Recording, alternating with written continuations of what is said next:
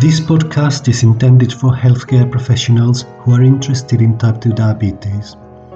Thank you for listening and welcome to the Diabetes in Primary Care podcast, bringing you medical information about the management of diabetes from a primary care perspective. My name is Fernando Florido and I am a GP in the United Kingdom with an interest in type 2 diabetes. Without further preamble, let's start this episode. In this episode, we will be discussing the section referring to the management of complications of type 2 diabetes NICE guidelines, that is, Guideline NG28. This guideline was first published in 2015 and was last updated on the 16th of December 2020. As ever, all information is correct at the time of recording and any views or opinions are my own. There are a number of complications that we need to review. Firstly, gastroparesis. We need to consider gastroparesis in patients with erratic blood glucose control or unexplained gastric bloating or vomiting. For patients with vomiting caused by gastroparesis, we need to explain to patients that there isn't strong evidence that any available antiemetic therapy is effective. Some people have had benefit with domperidone, erythromycin or metoclopramide, and that the strongest evidence for effectiveness is for domperidone, but prescribers must take into account its safety profile, in particular its cardiac risk and potential drug interactions. For the treatment of vomiting caused by gastroparesis, we can consider alternating the use of erythromycin and metoclopramide, or we can consider domperidone only in exceptional circumstances. And that is if domperidone is the only effective treatment. And in accordance with MHRA guidance, there is MHRA safety advice on domperidone and metoclopramide. The summary of MHRA advice on domperidone states that domperidone is now restricted to use in the relief of nausea and vomiting only. It should be used as the lowest effective dose for the shortest possible time and for a maximum of 7 days. And domperidone is now contraindicated in people with conditions where cardiac conduction is or could be impaired, with underlying cardiac diseases such as congestive cardiac failure, or receiving other drugs known to prolong QT intervals, and also patients with severe hepatic impairment. Patients with this condition should have their treatment reviewed and be switched to an alternative treatment if required. Now, the summary of MHRA advice on metoclopramide states that in adults, metoclopramide remains indicated for the treatment of nausea and vomiting. In children aged 1 to 18, metoclopramide should only be used as a second-line option for prevention of postoperative or chemotherapy-induced nausea and vomiting. Metoclopramide is contraindicated in children younger than 1 year. Metoclopramide should only be prescribed for up to 5 days.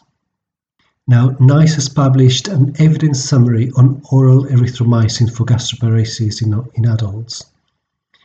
In summary, it states that erythromycin is licensed for treating and preventing infections. It does not have UK marketing authorization for treating gastroparesis, so this indication is an off-label use of erythromycin. If pharmacological treatment is required, metoclopramide, domperidone or erythromycin may be considered as motility agents. In general, these NICE summaries support decision-making on the use of an unlicensed or off-label medicine for an individual patient, where there are good clinical reasons for its use, particularly when there is no licensed medicine for the condition requiring treatment. The strengths and weaknesses of the relevant evidence are critically reviewed by NICE, but the summary is not NICE guidance. The next complication that we will deal with is painful diabetic neuropathy. There is separate NICE guideline on neuropathic pain in adults. In summary, for the treatment of painful diabetic neuropathy, we can offer a choice of amitriptyline, duloxetine, gabapentin, or pregabalin as initial treatment for neuropathic pain. We need to be aware that pregabalin and gabapentin are class 3 controlled substances, and therefore we will need to evaluate patients carefully for a history of drug abuse before prescribing and observe patients for development of signs of abuse and dependence. If the initial treatment is not effective or is not tolerated, we can offer one of the remaining 3 drugs and consider switching again if the second and third drugs tried are also not effective or not tolerated. We should only consider tramadol if acute rescue therapy is needed, and we could consider capsaicin cream for people with localized neuropathic pain who wish to avoid or who cannot tolerate oral treatments. Now, in respect of the complication autonomic neuropathy, we need to consider sympathetic nervous system damage for patients who lose the warning signs of hypoglycemia, and also consider autonomic neuropathy affecting the gut in patients with unexplained diarrhea that happens particularly at night. Equally, we need to consider autonomic neuropathy affecting the bladder in patients who have unexplained bladder emptying problems. When using tricyclic and antihypertensive drugs in patients with autonomic neuropathy, we need to be aware of the increased likelihood of side effects such as orthostatic hypotension. The management of autonomic neuropathy will simply be symptomatic. Now, another complication of type 2 diabetes is the diabetic foot, and there is a specific guidance on preventing and managing foot problems in type 2 diabetes. That is NICE guideline on diabetic foot problems. It is very comprehensive and it includes the frequency of assessments and treatment recommendations, mostly podiatric management, including diabetic ulcer treatment and Charcot arthropathy management. A very important diabetic complication is diabetic kidney disease. There is a separate NICE guideline on chronic kidney disease in adults. This is a long guideline and it will deserve its own full review. Because of its relevance in type 2 diabetes, I will also give a summary in this episode. Now, chronic kidney disease is defined as abnormalities of kidney function or structure present for more than 3 months. This includes all people with an eGFR of less than 60 on at least 2 occasions separated by a period of at least 90 days. CKD is classified according to the eGFR and albumin creatinine ratio, or ACR. You will be able to see a link in the podcast script description that will take you to the classification table, or table 1. We should also remember that albuminuria can be defined as ACR of more than 3 milligrams per millimole. Normally, eGFR will be a creatinine-based estimate of eGFR, and for this we need to apply a correction factor to GFR values estimated under the CKD-EPI creatinine equation for people of African Caribbean or African family origin, and that is multiply the eGFR value by 1.159. Also, we need to advise people not to eat any meat in the 12 hours before having a blood test for eGFR creatinine, as this will affect the value. Then we will need to confirm an eGFR result of less than 60 in a person not previously tested by repeating the test within 2 weeks. And then we should consider eGFR cystatin C at initial diagnosis to confirm or rule out CKD in people with an eGFR creatinine between 45 and 59, sustained for at least 90 days without proteinuria or other markers of kidney disease. We should not diagnose CKD in people with an eGFR creatinine of 45 to 59 and an eGFR cystatin C of more than 60 and no other marker of kidney disease. In terms of proteinuria, we need to use urine albumin creatinine ratio, or ACR, in preference to protein creatinine ratio, or PCR, because ACR has a greater sensitivity than PCR for low levels of proteinuria. For quantification and monitoring of levels of proteinuria of ACR levels more than 70, PCR can be used as an alternative. However, ACR is the recommended method for people with diabetes. For the initial detection of proteinuria, if the ACR is between 3 and 70, it should be confirmed by a subsequent early morning sample. However, if the initial ACR is 70 or more, a repeat sample is not needed. Remember that a confirmed ACR of 3 or more should be regarded as clinically important proteinuria.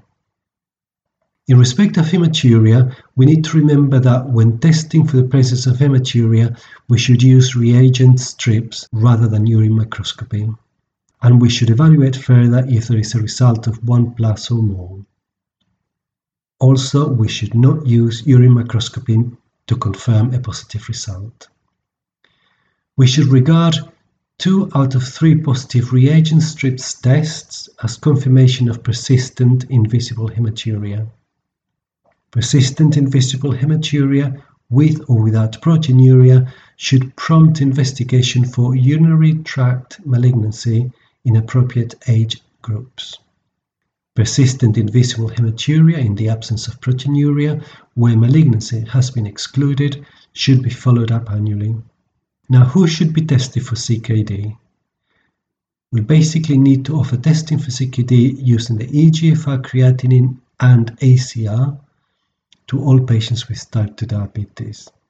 When it comes to investigating the cause of CKD and determining the risk of adverse outcomes, we will need to agree a plan to establish the cause if it isn't clear. But generally, a renal ultrasound scan is not recommended routinely unless specific concerns are present, and there is a separate NICE guideline for that you could refer to. Now, when it comes to the frequency of monitoring, we need to bear in mind that CKD is not progressive in many people, and we can use the classification of CKD to guide the frequency of GFR monitoring, and the link to this table 2, will be in the podcast description. Now, we will define accelerated progression of CKD as a sustained decrease in GFR of 25% or more within 12 months, or a sustained decrease in eGFR of 15, also within 12 months. Remember that in people with CKD, the chronic use of non-steroidal anti-inflammatory drugs may be associated with progression, and the acute use of these drugs is associated with a reversible decrease in GFR. We should also monitor people for the development of progression of CKD for at least 2 or 3 years after acute kidney injury, even if the serum creatinine has returned to baseline. Now, when it comes to patient education, we should offer people with CKD education information tailored to the severity and cause of the CKD, the associated complications, and the risk of progression. The general lifestyle advice is simply to take exercise, achieve a healthy weight, and to stop smoking. And in terms of dietary interventions, we will need to offer dietary advice about potassium, phosphate, calorie and salt intake appropriate to the severity of CKD. But we should not offer low-protein diets to people with CKD.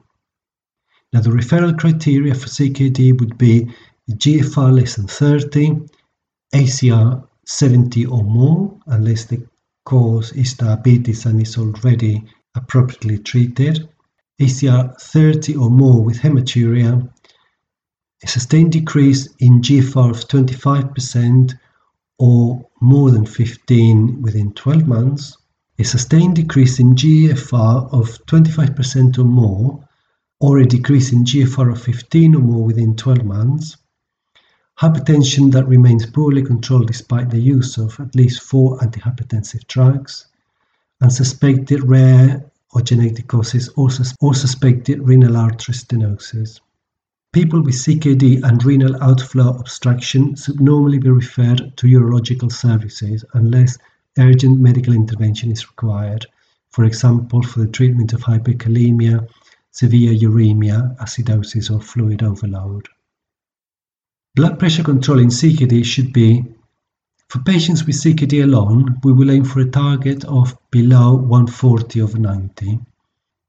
But in people with CKD and diabetes, and also in people with CKD and an ACR of 70 or more, the blood pressure target will be below 130/80. So that is 130/80 in type 2 diabetes with CKD.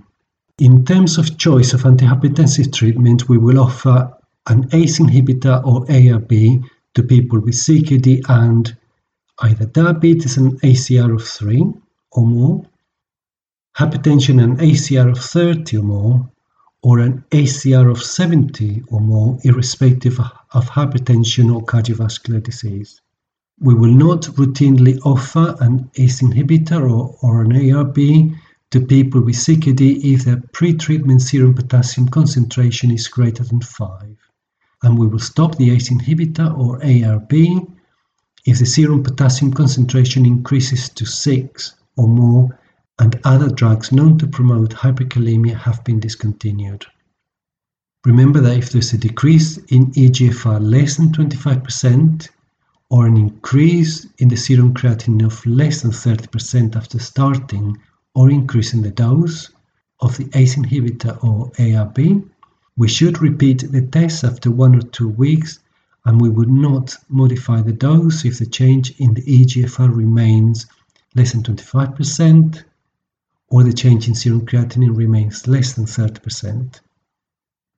However, if these changes are more, we should investigate other causes of a deterioration in renal function, such as volume depletion or concurrent medication, for example, non-steroidal anti-inflammatory drugs. And if no other cause for the deterioration in renal function is found, we will need to stop the ACE inhibitor or ARB or reduce the dose to a previously tolerated dose. We also need to remember that CKD patients are at an increased risk of cardiovascular disease, and therefore we will need to offer antiplatelet drugs to people with CKD for the secondary prevention of cardiovascular disease. But we will need to be aware of the increased risk of bleeding. Finally, detailed advice on the management of CKD, mineral and bone disorders is beyond the scope of this guideline. But remember that we should not routinely offer vitamin D supplementation to manage or prevent CKD, mineral and bone disorders. But we will offer cholecalciferol or ergocalciferol to treat proven vitamin D deficiency. And we should offer bisphosphonates if indicated for the prevention and treatment of osteoporosis in people with an eGFR of 30 or more. The next complication of type 2 diabetes to talk about is erectile dysfunction. And this is simply to say that we should offer men with type 2 diabetes the opportunity to discuss erectile dysfunction as part of their annual review. We should consider a phosphodiesterase 5 inhibitor to treat problematic erectile dysfunction, initially choosing the drug with the lowest acquisition cost and taking into account any contraindications. Obviously, we will refer men if the treatment has been unsuccessful. And the last complication that we will discuss is eye disease in type 2 diabetes. We need to remember that when a patient is diagnosed with type 2 diabetes, GPs should immediately refer them to the local eye screening service. We should arrange emergency review by an ophthalmologist for any sudden loss of vision, rubeosis iridis, pre-retinal or vitreous hemorrhage, and retinal detachment. And finally, we should refer to an ophthalmologist if there's any large, sudden, unexplained drop in visual acuity. This is the end of this episode of the Diabetes in Primary Care podcast. You can find it on your favorite podcast provider. You will also be able to find links to the guidelines mentioned in the podcast description. Thank you for listening.